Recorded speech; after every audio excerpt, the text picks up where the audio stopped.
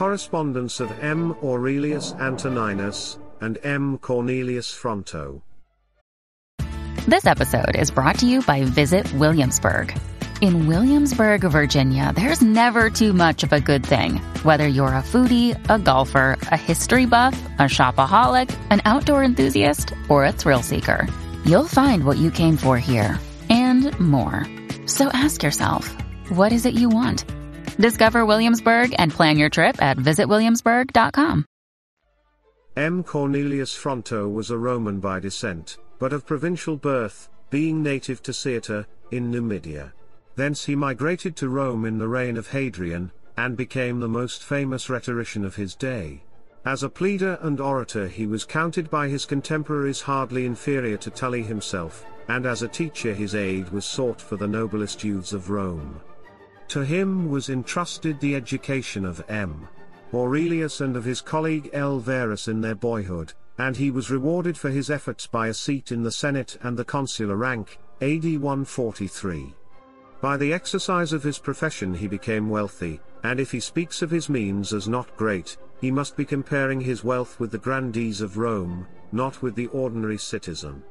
Before the present century nothing was known of the works of Fronto, except a grammatical treatise, but in 1815 Cardinal Ney published a number of letters and some short essays of Fronto, which he had discovered in a palimpsest at Milan. Other parts of the same Ms. he found later in the Vatican, the whole being collected. We now possess parts of his correspondence with Antoninus Pius, with M. Aurelius, with L. Verus, and with certain of his friends, and also several rhetorical and historical fragments. Though none of the more ambitious works of Fronto have survived, there are enough to give proof of his powers. Never was a great literary reputation less deserved. It would be hard to conceive of anything more vapid than the style and conception of these letters. Clearly the man was a pedant without imagination or taste. Such indeed was the age he lived in, and it is no marvel that he was like to his age. But there must have been more in him than mere pedantry. There was indeed a heart in the man, which Marcus found, and he found also a tongue which could speak the truth. Fronto's letters are by no means free from exaggeration and laudation, but they do not show that loathsome flattery which filled the Roman court. He really admires what he praises, and his way of saying so is not unlike what often passes for criticism at the present day. He is not afraid to reprove what he thinks amiss, and the astonishment of Marcus at this will prove, if proof were needed, that he was not used to plain dealing. "How happy I am," he writes, "that my friend Marcus Cornelius, so distinguished as an orator and so noble as a man, thinks me worth praising and blaming." In another place he deems himself blessed because Fronto had taught him to speak the truth. Although the context shows him to be speaking of expression, it is still a point in favor of Fronto. A sincere heart is better than literary taste, and if Fronto had not done his duty by the young prince, it is not easy to understand the friendship which remained between them up to the last. An example of the frankness which was between them is given by a difference they had over the case of Herodes Atticus. Herodes was a Greek rhetorician who had a school at Rome, and Marcus Aurelius was among his pupils. Both Marcus and the Emperor Antoninus had a high opinion of Herodes, and all we know goes to prove he was a man of high character and princely generosity. When quite young he was made administrator of the free cities in Asia, nor is it surprising to find that he made bitter enemies there. Indeed, a just ruler was sure to make enemies. The end of it was that an Athenian deputation, headed by the orators Theodotus and Demostratus, made serious accusations against his honor. There is no need to discuss the merits of the case here. Suffice it to say, Herodes succeeded in defending himself to the satisfaction of the emperor. Fronto appears to have taken the delegate's part, and to have accepted a brief for the prosecution, urged to some extent by personal considerations, and in this cause Marcus Aurelius writes to Fronto as follows. Aurelius Caesar to his friend Fronto, greeting. I know you have often told me you were anxious to find how you might best please me. Now is the time, now you can increase my love towards you, if it can be increased. A trial is at hand, in which people seem likely not only to hear your speech with pleasure, but to see your indignation with impatience. I see no one who dares give you a hint in the matter, for those who are less friendly, prefer to see you act with some inconsistency, and those who are more friendly, fear to seem too friendly to your opponent if they should dissuade you from your accusation. Then again, in case you have prepared something neat for the occasion, they cannot endure to rob you of your harangue by silencing you. Therefore, whether you think me a rash counselor, or a bold boy, or too kind to your opponent, not because I think it better, I will offer my counsel with some caution. But why have I said, offer my counsel? No, I demand it from you, I demand it boldly, and if I succeed, I promise to remain under your obligation. What? You will say, if I am attacked, shall I not pay tit for tat? Ah, but you will get greater glory, if even when attacked you answer nothing. Indeed, if he begins it, answer as you will and you will have fair excuse, but I have demanded of him that he shall not begin, and I think I have succeeded. I love each of you according to your merits, and I know that I was educated in the house of P. Carvisius, my grandfather, and that I was educated by you. Therefore I am full of anxiety that this most disagreeable business shall be managed as honorably as possible. I trust you may approve my advice, for my intention you will approve. At least I prefer to write unwisely rather than to be silent unkindly. Fronto replied, thanking the prince for his advice, and promising that he will confine himself to the facts of the case. But he points out that the charges brought against Herodes were such, that they can hardly be made agreeable, amongst them being spoliation, violence, and murder. However, he is willing even to let some of these drop if it be the prince's pleasure. To this Marcus returned the following answer: this one thing, my dearest Fronto, is enough to make me truly grateful to you, that so far from rejecting my counsel, you have even approved it. As to the question you raise in your kind letter, my opinion is this: all that concerns the case which you are supporting must be clearly brought forward. What concerns your own feelings, though you may have had just provocation, should be left unsaid. The story does credit to both. Fronto shows no loss of temper at the interference, nor shrinks from stating his case with frankness, and Marcus, with forbearance remarkable in a prince, does not command that his friend be left unmolested, but merely stipulates for a fair trial on the merits of the case. Another example may be given from a letter of Fronto's. Here is something else quarrelsome and querulous. I have sometimes found fault with you in your absence, somewhat seriously in the company of a few of my most intimate friends, at times, for example, when you mixed in society with a more solemn look than was fitting, or would read books in the theatre or in a banquet, nor did I absent myself from theatre or banquet when you did.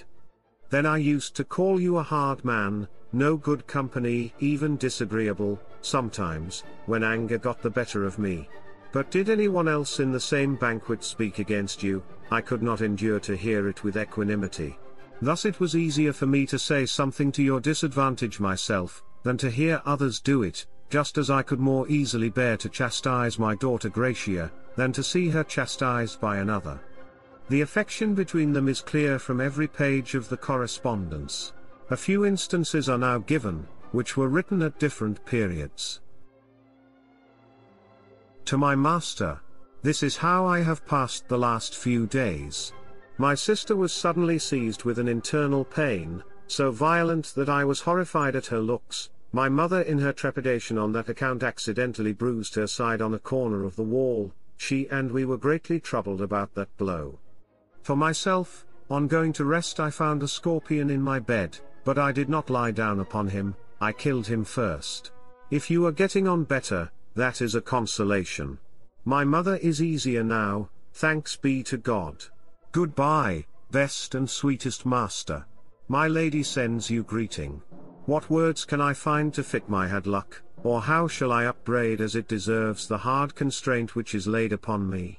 It ties me fast here, troubled my heart is, and beset by such anxiety, nor does it allow me to make haste to my Fronto, my life and delight, to be near him at such a moment of ill health in particular, to hold his hands, to chafe gently that identical foot, so far as may be done without discomfort, to attend him in the bath, to support his steps with my arm.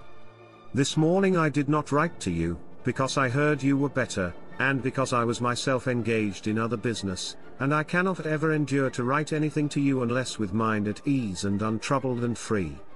So if we are all right, let me know, what I desire, you know, and how properly I desire it, I know. Farewell, my master, always in every chance first in my mind, as you deserve to be. My master, see I am not asleep, and I compel myself to sleep, that you may not be angry with me. You gather I am writing this late at night.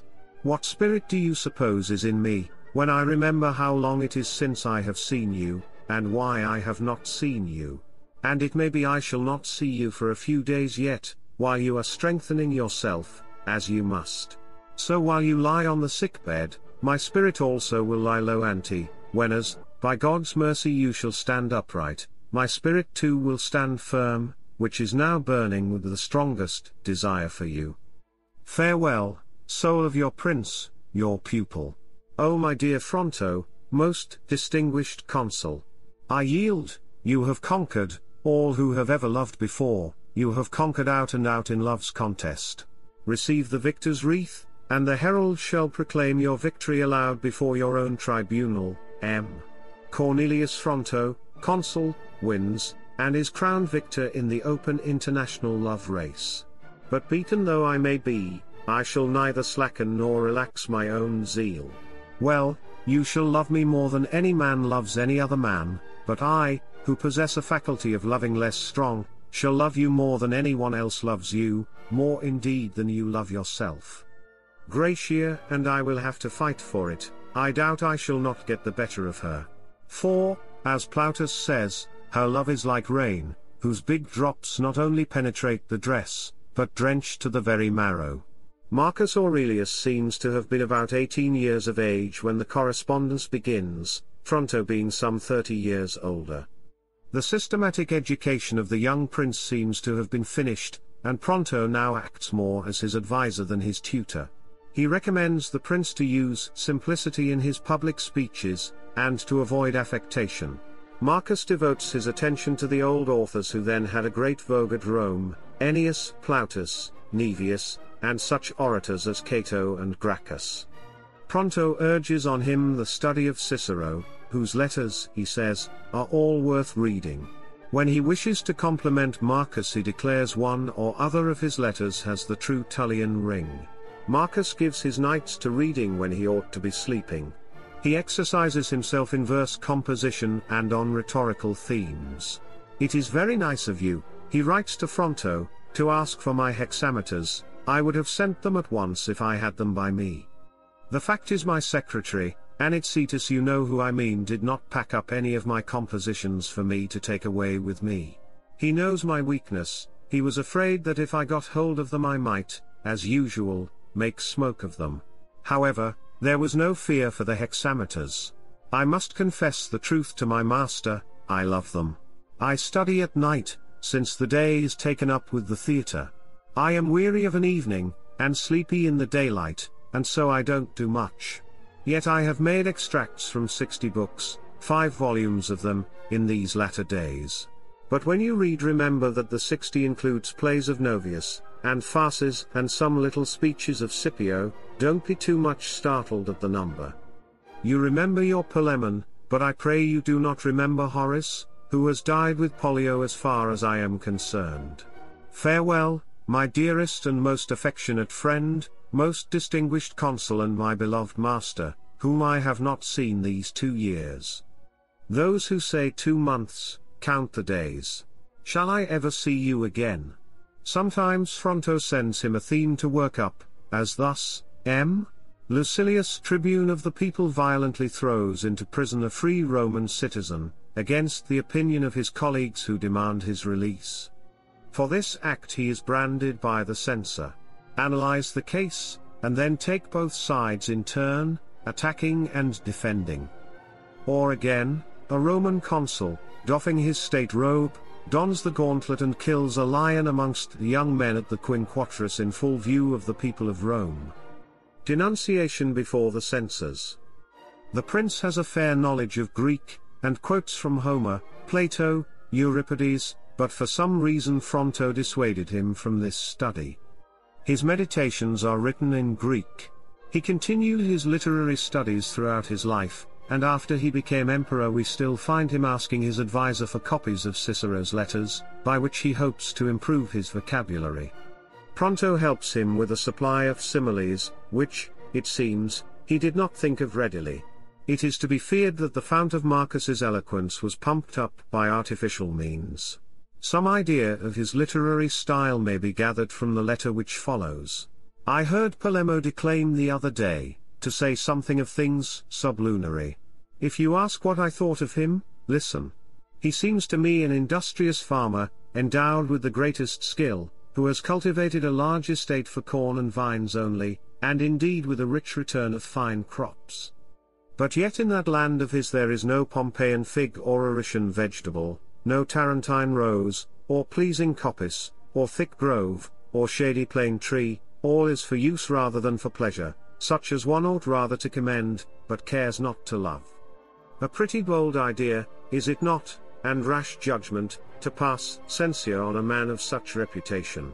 But when as I remember that I am writing to you, I think I am less bold than you would have me. In that point I am wholly undecided. There's an unpremeditated hendecasyllable for you.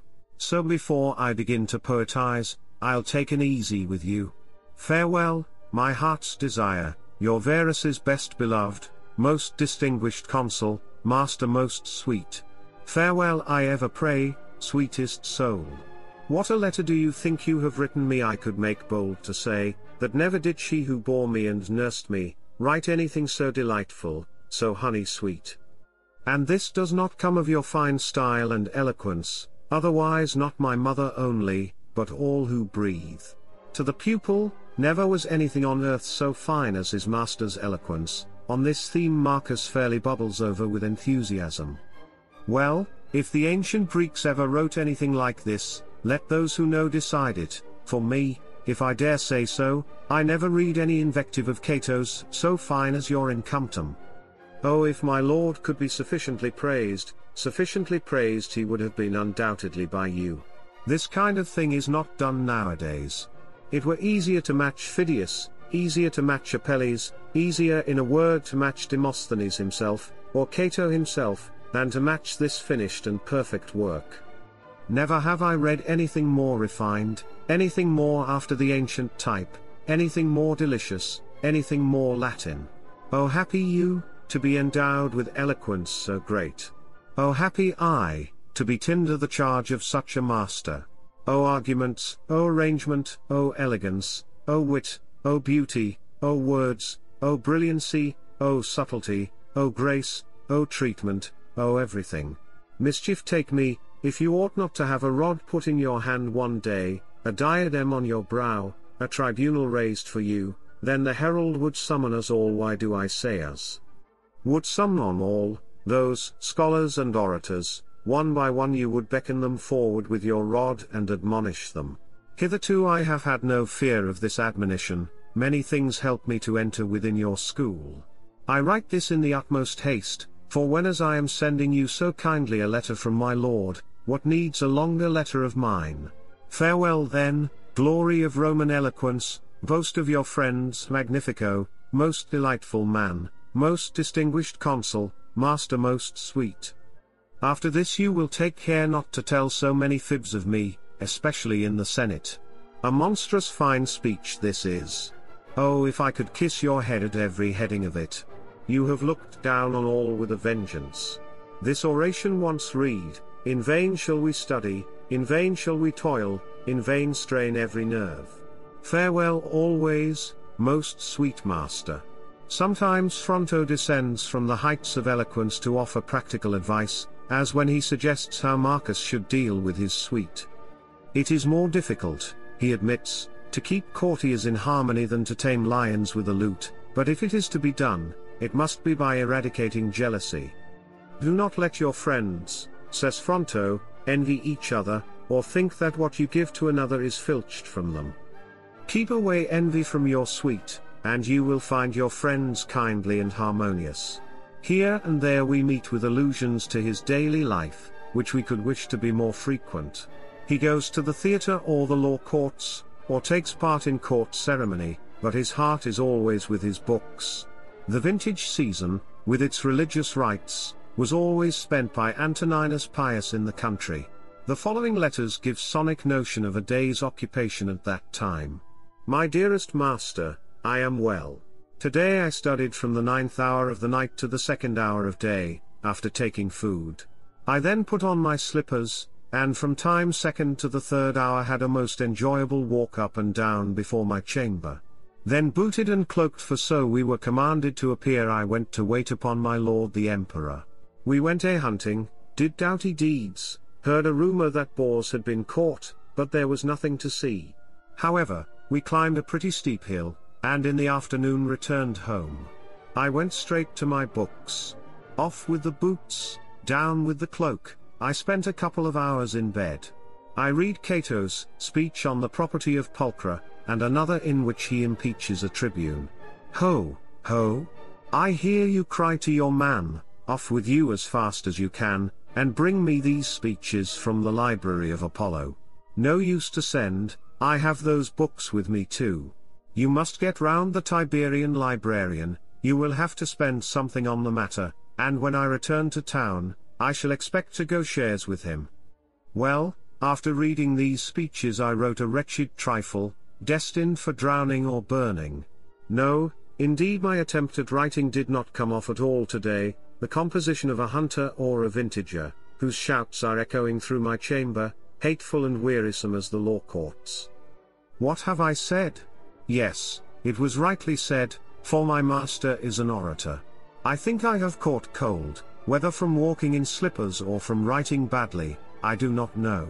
I am always annoyed with phlegm, but today I seem to snivel more than usual. Well, I will pour oil on my head and go off to sleep. I don't mean to put one drop in my lamp today, so weary am I from riding and sneezing.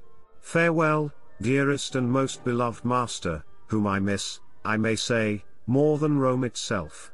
My beloved master, I am well. I slept a little more than usual for my slight cold, which seems to be well again. So I spent the time from the 11th hour of the night to the 3rd of the day partly in reading in Cato's Agriculture, partly in writing, not quite so badly as yesterday indeed. Then, after waiting upon my father, I soothed my throat with honey water, ejecting it without swallowing. I might say gargle, but I won't, though I think the word is found in Novius and elsewhere. After attending to my throat I went to my father, and stood by his side as he sacrificed. Then to luncheon. What do you think I had to eat? A bit of bread so big, while I watched others gobbling boiled beans, onions, and fish full of roe. Then we set to work at gathering the grapes, with plenty of sweat and shouting, and, as the quotation runs, a few high-hanging clusters did we leave survivors of the vintage. After the 6th hour we returned home.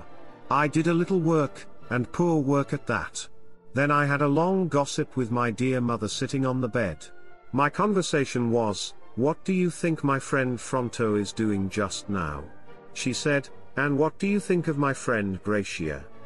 My turn now, "And what of our little Gratia, the sparrowkin?" After this kind of talk, and an argument as to which of you loved the other most, the gong sounded, the signal that my father had gone to the bath. We supped, after ablutions in the oil cellar. I mean we supped after ablutions, not after ablutions in the oil cellar, and listened with enjoyment to the rustics gibing. After returning, before turning on my side to snore, I do my task and give an account of the day to my delightful master, whom if I could long for a little more, I should not mind growing a trifle thinner.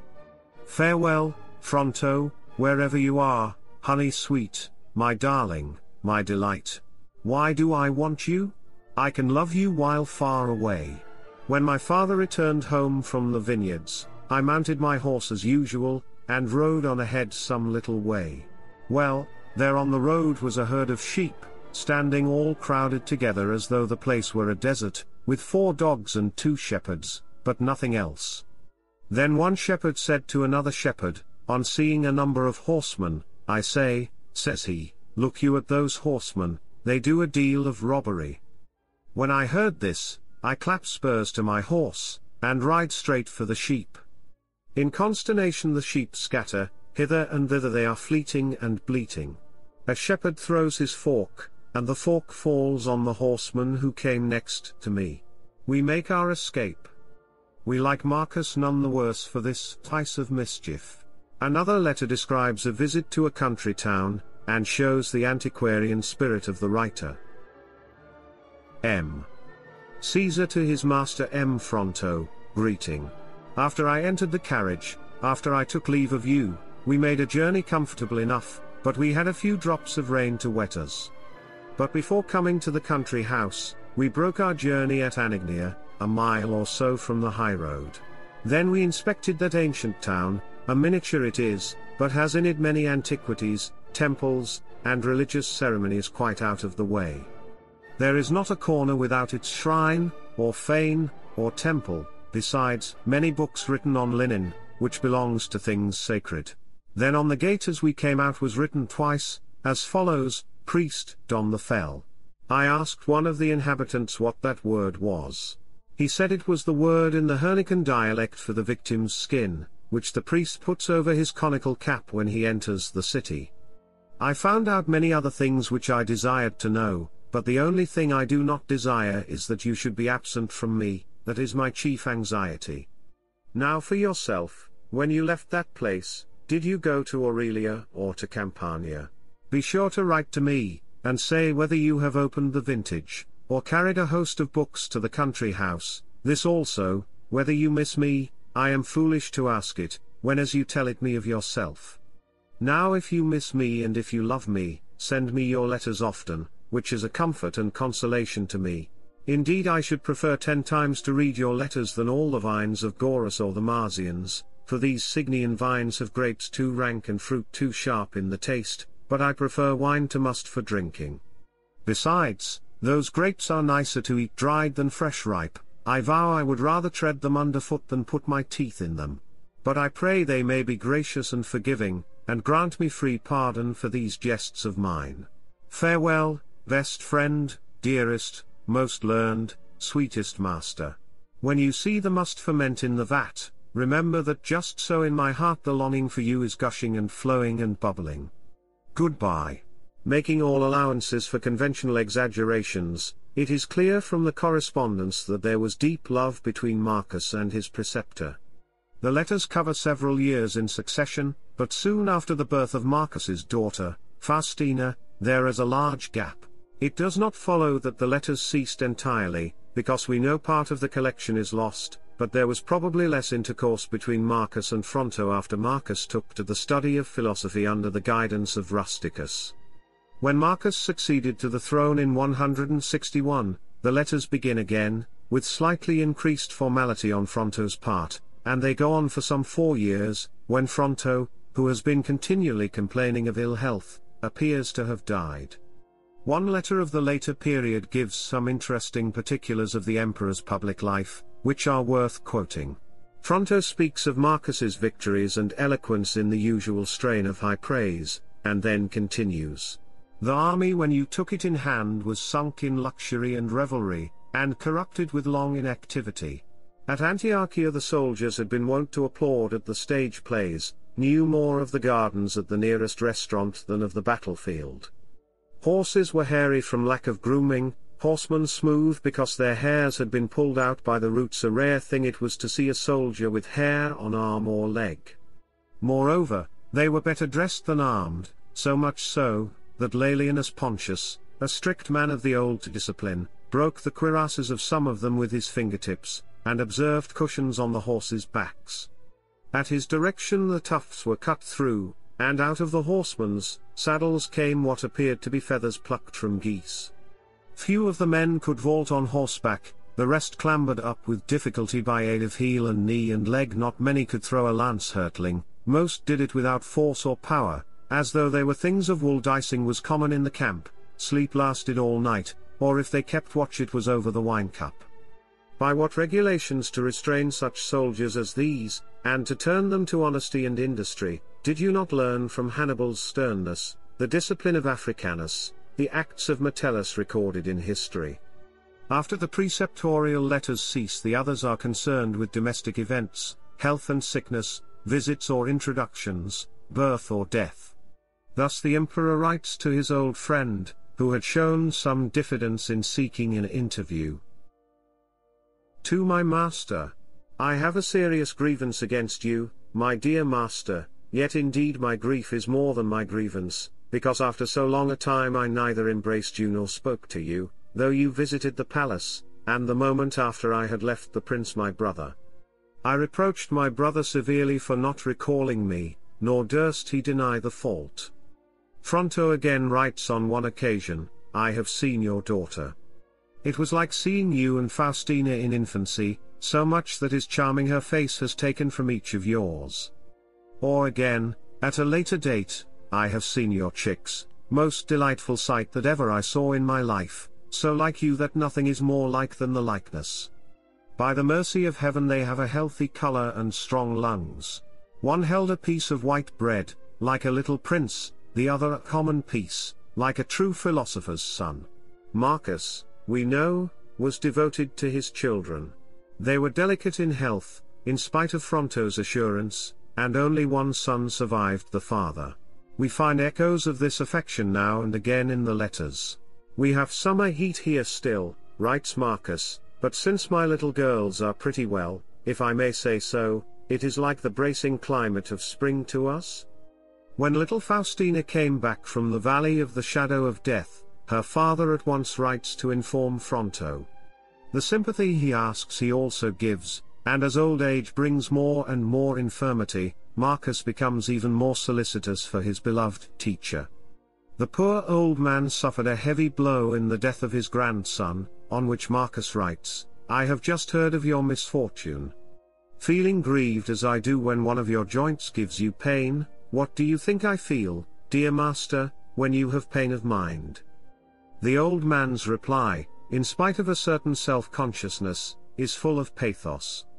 He recounts with pride the events of a long and upright life, in which he has wronged no man, and lived in harmony with his friends and family. His affectations fall away from him, as the cry of pain is forced from his heart. Many such sorrows has fortune visited me with all my life long. To pass by my other afflictions, I have lost 5 children under the most pitiful conditions possible. For the 5 I lost one by one when each was my only child, suffering these blows of bereavement in such a manner that each child was born to one already bereaved. Thus I ever lost my children without solace, and got them amidst fresh grief. The letter continues with reflections on the nature of death, more to be rejoiced at than bewailed. The younger one dies, and an arraignment of Providence not without dignity, wrung from him as it were by this last culminating misfortune. It concludes with a summing up of his life in protest against the blow which has fallen on his grey head. Through my long life I have committed nothing which might bring dishonor, or disgrace, or shame, no deed of avarice or treachery have I done in all my days, nay, but much generosity, much kindness, much truth and faithfulness have I shown, often at the risk of my own life. I have lived in amity with my good brother, whom I rejoice to see in possession of the highest office by your father's goodness, and by your friendship at peace and perfect rest. The offices which I have myself obtained I never strove for by any underhand means. I have cultivated my mind rather than my body, the pursuit of learning I have preferred to increasing my wealth. I preferred to be poor rather than bound by any man's obligation, even to want rather than to beg. I have never been extravagant in spending money. I have earned it sometimes because I must. I have scrupulously spoken the truth, and have been glad to hear it spoken to me. I have thought it better to be neglected than to fawn, to be dumb than to feign, to be seldom a friend than to be often a flatterer. I have sought little, deserved not little. So far as I could, I have assisted each according to my means. I have given help readily to the deserving, fearlessly to the undeserving. No one by proving to be ungrateful has made me more slow to bestow promptly all benefits I could give, nor have I ever been harsh to ingratitude. A fragmentary passage follows, in which he appears to speak of his desire for a peaceful end, and the desolation of his house. I have suffered long and painful sickness, my beloved Marcus. Then I was visited by pitiful misfortunes, my wife I have lost, my grandson I have lost in Germany, woe is me. I have lost my Decimanus. If I were made of iron, at this time I could write no more. It is noteworthy that in his Meditations Marcus Aurelius mentions Fronto only once. All his literary studies, his oratory and criticism, such as it was, is forgotten, and, says he, Fronto taught me not to expect natural affection from the highly born. Fronto really said more than this, that affection is not a Roman quality, nor has it a Latin name. Roman or not Roman, Marcus found affection in Fronto, and if he outgrew his master's intellectual training, he never lost touch with the true heart of the man it is that which Fronto's name brings up to his remembrance, not dissertations on compound verbs or fatuous criticisms of style.